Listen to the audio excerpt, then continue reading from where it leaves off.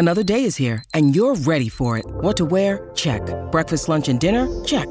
Planning for what's next and how to save for it? That's where Bank of America can help. For your financial to-dos, Bank of America has experts ready to help get you closer to your goals. Get started at one of our local financial centers or 24/7 in our mobile banking app. Find a location near you at bankofamerica.com/talktous. What would you like the power to do?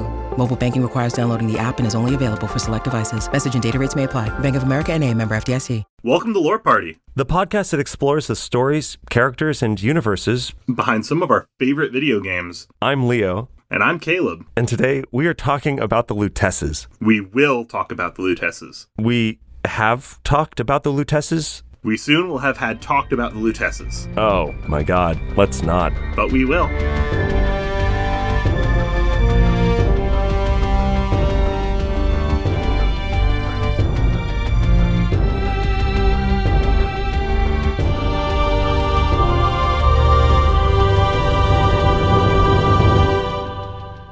Shout out for today's episode idea to my friend Max, who's hopefully listening to this. This was your idea, Max. I hope you're happy. We're finally doing the episode you wanted us to do. And just as a quick reminder, we have to do this every time. I'm sorry.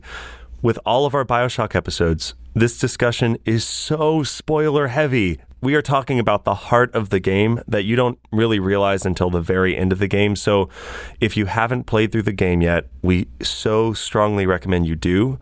And then come back and listen to this. Like, add this to your listen later list, you know? And BioShock Infinite, like, it's such a good game, but it's a game where so much of its power just comes from its, like, skill that its plot twists come into play. So, like, if you haven't played it, play it. Totally. So, one of the things we should probably do, just as a refresher for everybody, the Lutesses, we should probably explain who they are, right? So, the Lutesses are, like, quote-unquote twins. They aren't actually twins or even related to each other directly. Kind of. The Lutesses are scientists who discovered the ability to travel in between alternate dimensions and alternate realities. And what they are is they are two different versions of the same individual who managed to contact themselves from a different reality. One reality in which this individual was male, and one reality in which this individual was female. Robert and Rosalind Lutece. In a lot of ways, the Lutece twins are the plot. I mean, really directly, Rosalind is the reason that Columbia floats, or that it doesn't fall, so to speak.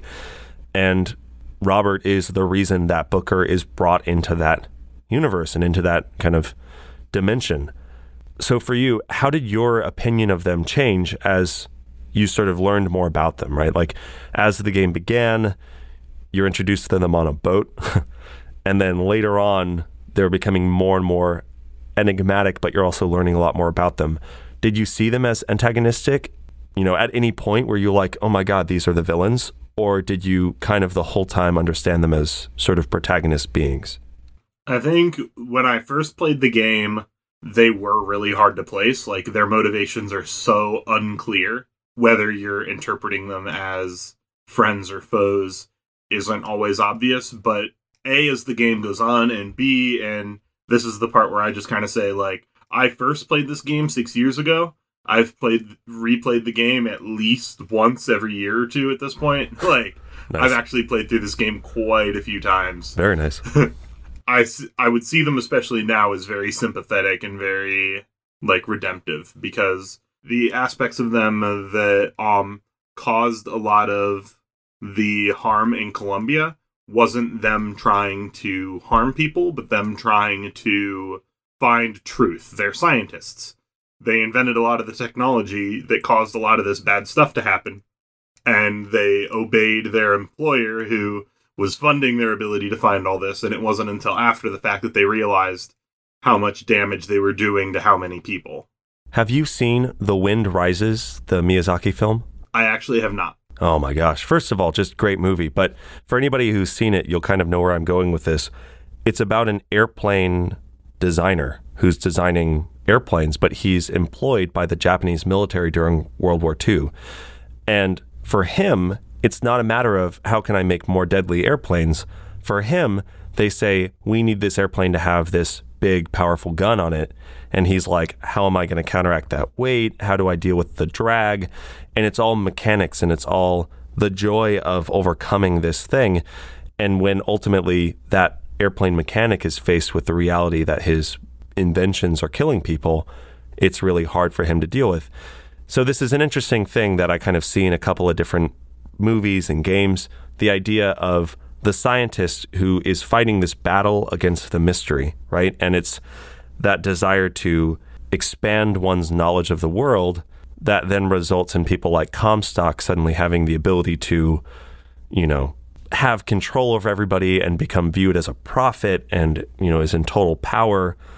And I totally agree. I think that they are sympathetic and protagonistic, but someone online pointed out, if they successfully eliminate Booker, or if they successfully lead to the baptismal kind of drowning of Booker, that erases the universes that have Comstock in it, which then removes the fact that they are connected, right? It actually destroys their connection, which Rosalind is very clear that she doesn't want to split up with her brother. Like, she doesn't want this, her brother, her twin, herself. They enjoy kind of working together and they enjoy having each other. So the fact that they're planning on ending this world that they enjoy where they're together, I think is a pretty good sign that they are ultimately on the right side of the fence, right? If we're going to put a fence up. It's an interesting aspect of that I hadn't thought. There is one thing that I think kind of complicates our perspective of their morality, though. That's the whole idea of the how many Bookers they've gone through throughout this plot. I mean, if you look at the heads or tails sequence fairly early in the game, right? Like, it just indicates that they're keeping track of whether Booker's coin lands on heads or tails. It's obvious they've been through many different iterations of this story. In fact, there's even a sequence, if you die early in the game before you meet Elizabeth, there's a sequence where you go back through a door, which low-key indicates that the Lutesses are just switching to a different version of Booker that just happened to not die at that part. Right. And then if you combine that with, say, the sequence when you first get the repulsive field around you, when you first are given the shield potion, they remark how interesting it is that it didn't kill you, suggesting that there's probably multiple different realities where you made it that far and were immediately killed on drinking the potion that they handed you. Right. And they just switched to a different reality until they found one in which you didn't immediately die, because they knew the versions of you that had a field around you had a slightly higher chance of surviving otherwise. And to me, that, I think, calls other aspects of their emotions in question, where how many versions of you did they literally poison? Well, and you actually bring up a good point, because let's not pretend that if they didn't drag Booker into this new universe to confront Comstock, like, Booker could not have followed Anna without Robert's intervention, right? Like, effectively, Robert and Rosalind are cherry-picking Bookers that they think might do well and dragging them into this reality and just, like, letting them die. So you're right. I mean, it's like every Booker that dies and every Booker that failed was a Booker that they sort of tore out of his reality. And ultimately, again, I think we look at the means. We look at the fact that there are technically infinite Bookers, so they can do that until the cows come home, and you'll still have Bookers for days. But their ultimate goal is a kind of reality in which Comstock doesn't exist, so that this sort of moral question doesn't even have to be asked. Like, all of those Bookers that they've removed will have not been removed if Comstock never existed. Yeah, like, I don't know. It's really interesting, and it's fairly complicated. In any event, like, you also do have to remember the number of different times that they do directly aid Booker in different ways. Like, as much as there's presumably realities in which they lead him astray, like, they are, for the most part, visibly allies. Every time they interact with him, he usually gets either a useful tool, such as his shield or a key, or some other form of information that allows him to proceed with Elizabeth. Which sort of brings up an interesting question. Like, There are times in other games that sometimes someone's like, it's dangerous to go alone, take this, and you never learn that person's like name or their story. Do you think the Lutesses kind of fall too close to that? They are purely a game mechanic to keep the game going, or do you kind of feel like they fit into this overall universe really comfortably, or kind of where do you fall on that? That is an interesting question, and that's something that even like now I get torn about. Like, it's really a question of like, how naturally do they fit into the story versus how much are they plot contrivances for the sake of building foreshadowing and for the sake of introducing other mechanics. And I feel like it comes down directly to the question of, do they feel like they belong? Do they feel like a natural part of this story and universe? Well, I'll back you up for a second, and I'll say, because I'm right there with you. There are times when they show up and they're like, well, it's a shame you need Lady Comstock's help. Good thing you can convince her with these 3 things. Good luck, adventurer. And it feels so contrived. I think I see where you're going, but ultimately I think there's definitely credence to they are very much a video game element. At the same time, I think that their almost tendency to feel like they're a little bit out of place in the story may in a lot of ways be kind of their point, if that makes sense. Like, that's the idea, is this is a universe in which they don't belong, but at the same time, this is also a universe into which Booker doesn't belong. This is a universe into which Elizabeth/Anna doesn't belong. Like, to quote Rick and Morty, nobody exists on purpose, nobody belongs anywhere, we're all gonna die. Like, their sense of sticking out and not belonging where they are is the thing that makes them feel like they belong in this universe whose entire point is to remind the player that nothing belongs.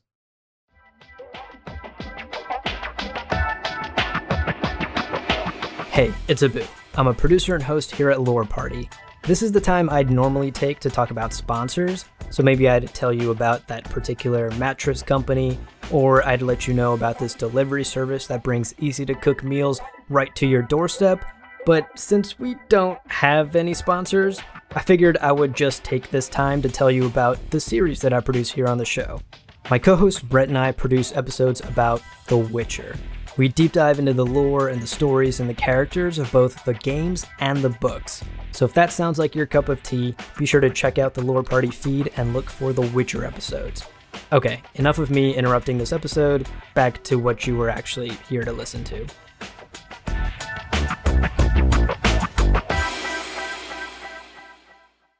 They mention it a couple of times. This is a game of probability for them. They're like trying to find the variables that are affectable and trying to find the things that are constant. But also, God, I love that early quote where she goes, well, you should ask him. I think he'd be more interested in getting there. And he goes, no, there's no point. She goes, why? He goes, he doesn't row. And she goes, he doesn't row? And he goes, no, he doesn't row.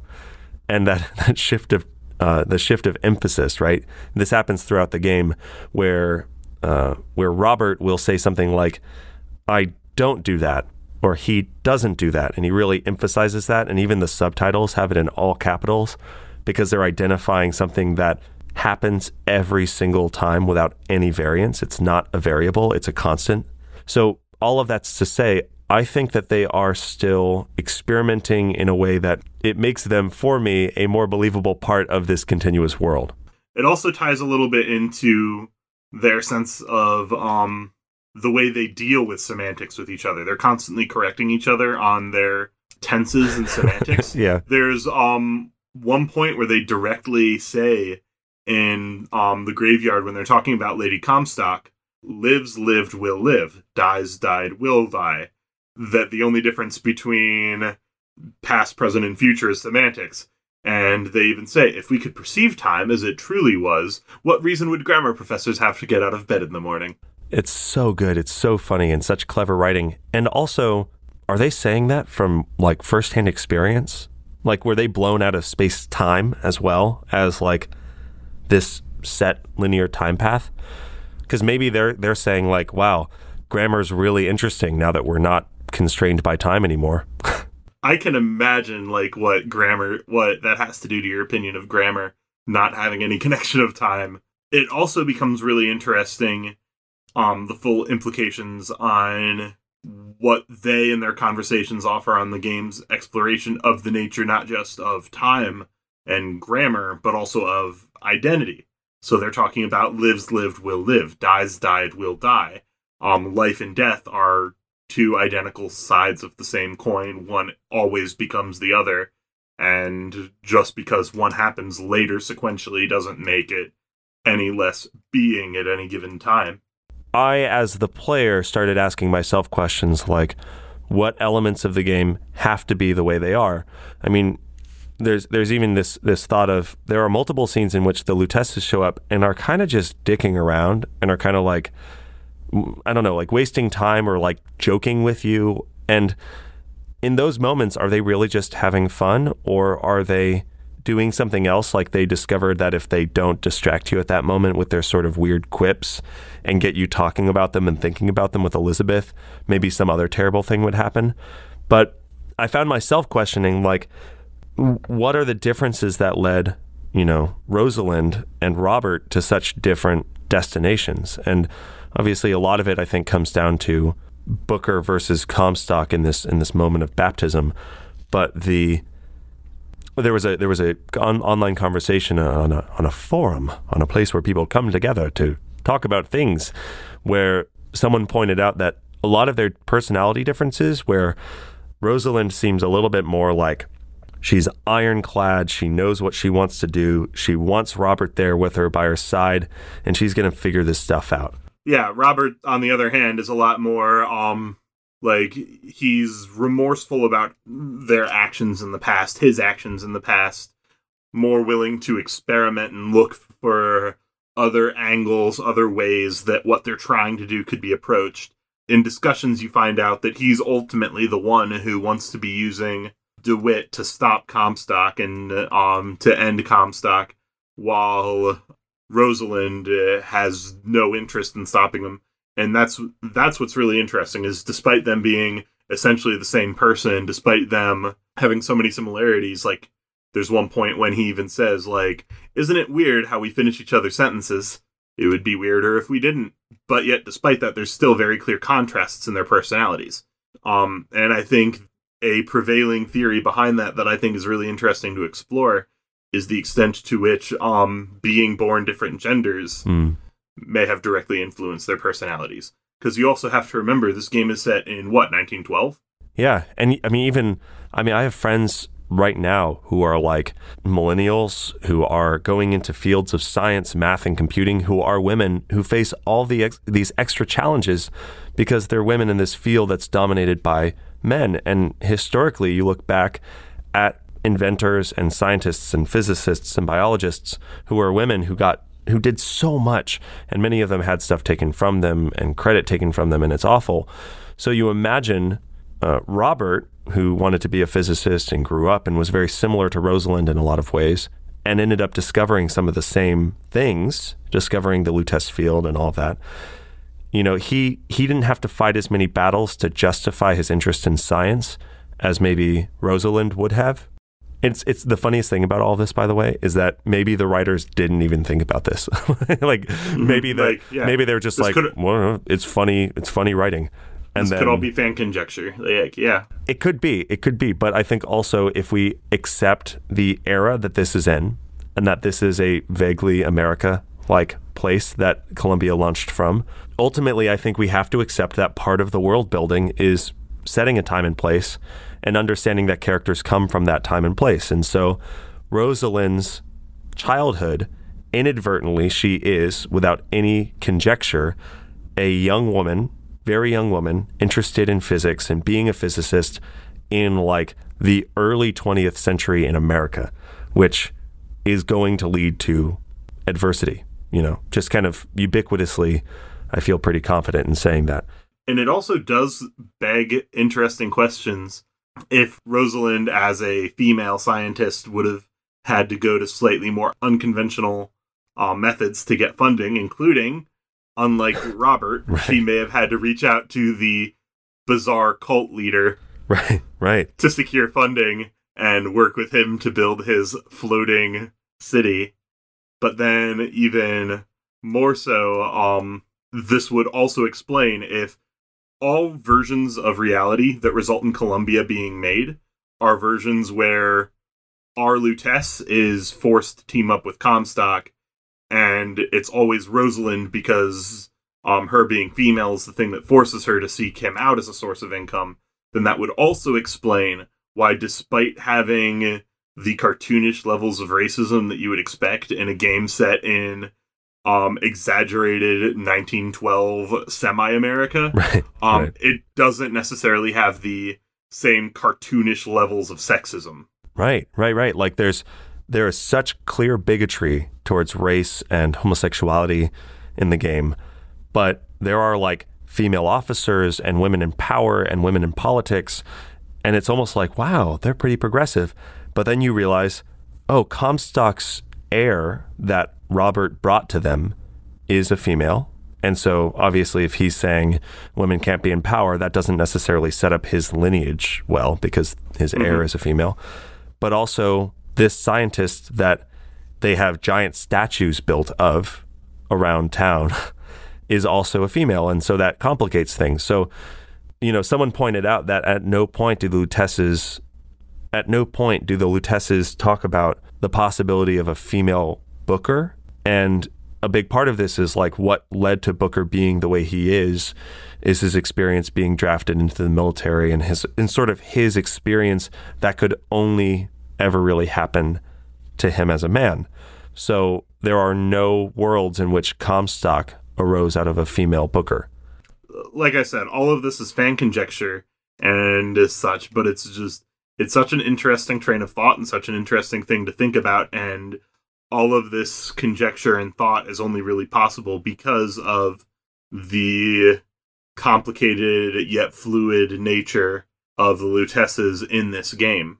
I mean, the decision in a video game to play with time travel and multiverses, it's a bold one, and you're taking on a lot of challenges, but I think we've done a pretty good job of holding back on just blatant praise. But I'd like to kind of say as we wrap up, like, God, what a great game. Great writing, really interesting, and really satisfying to dig into a second time, you know, after years away from it. The recommendation to all the people who haven't played BioShock Infinite to play it, like, would always still stand. Hopefully doesn't, because I'm hoping if you haven't played it, you didn't listen this far in. But for those who have played it, like, replay it. It holds up. It has more replay value than any other game I've played in a long time.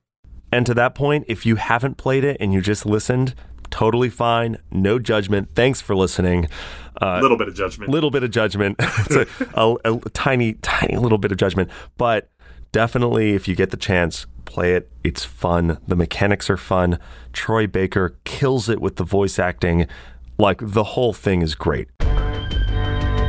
Well, that about wraps it up for this episode. We want to thank you for tuning in and being a part of this show. Be sure to connect with us on Twitter @lore_party and leave us a review on iTunes. Thanks for listening, and we'll see you next time.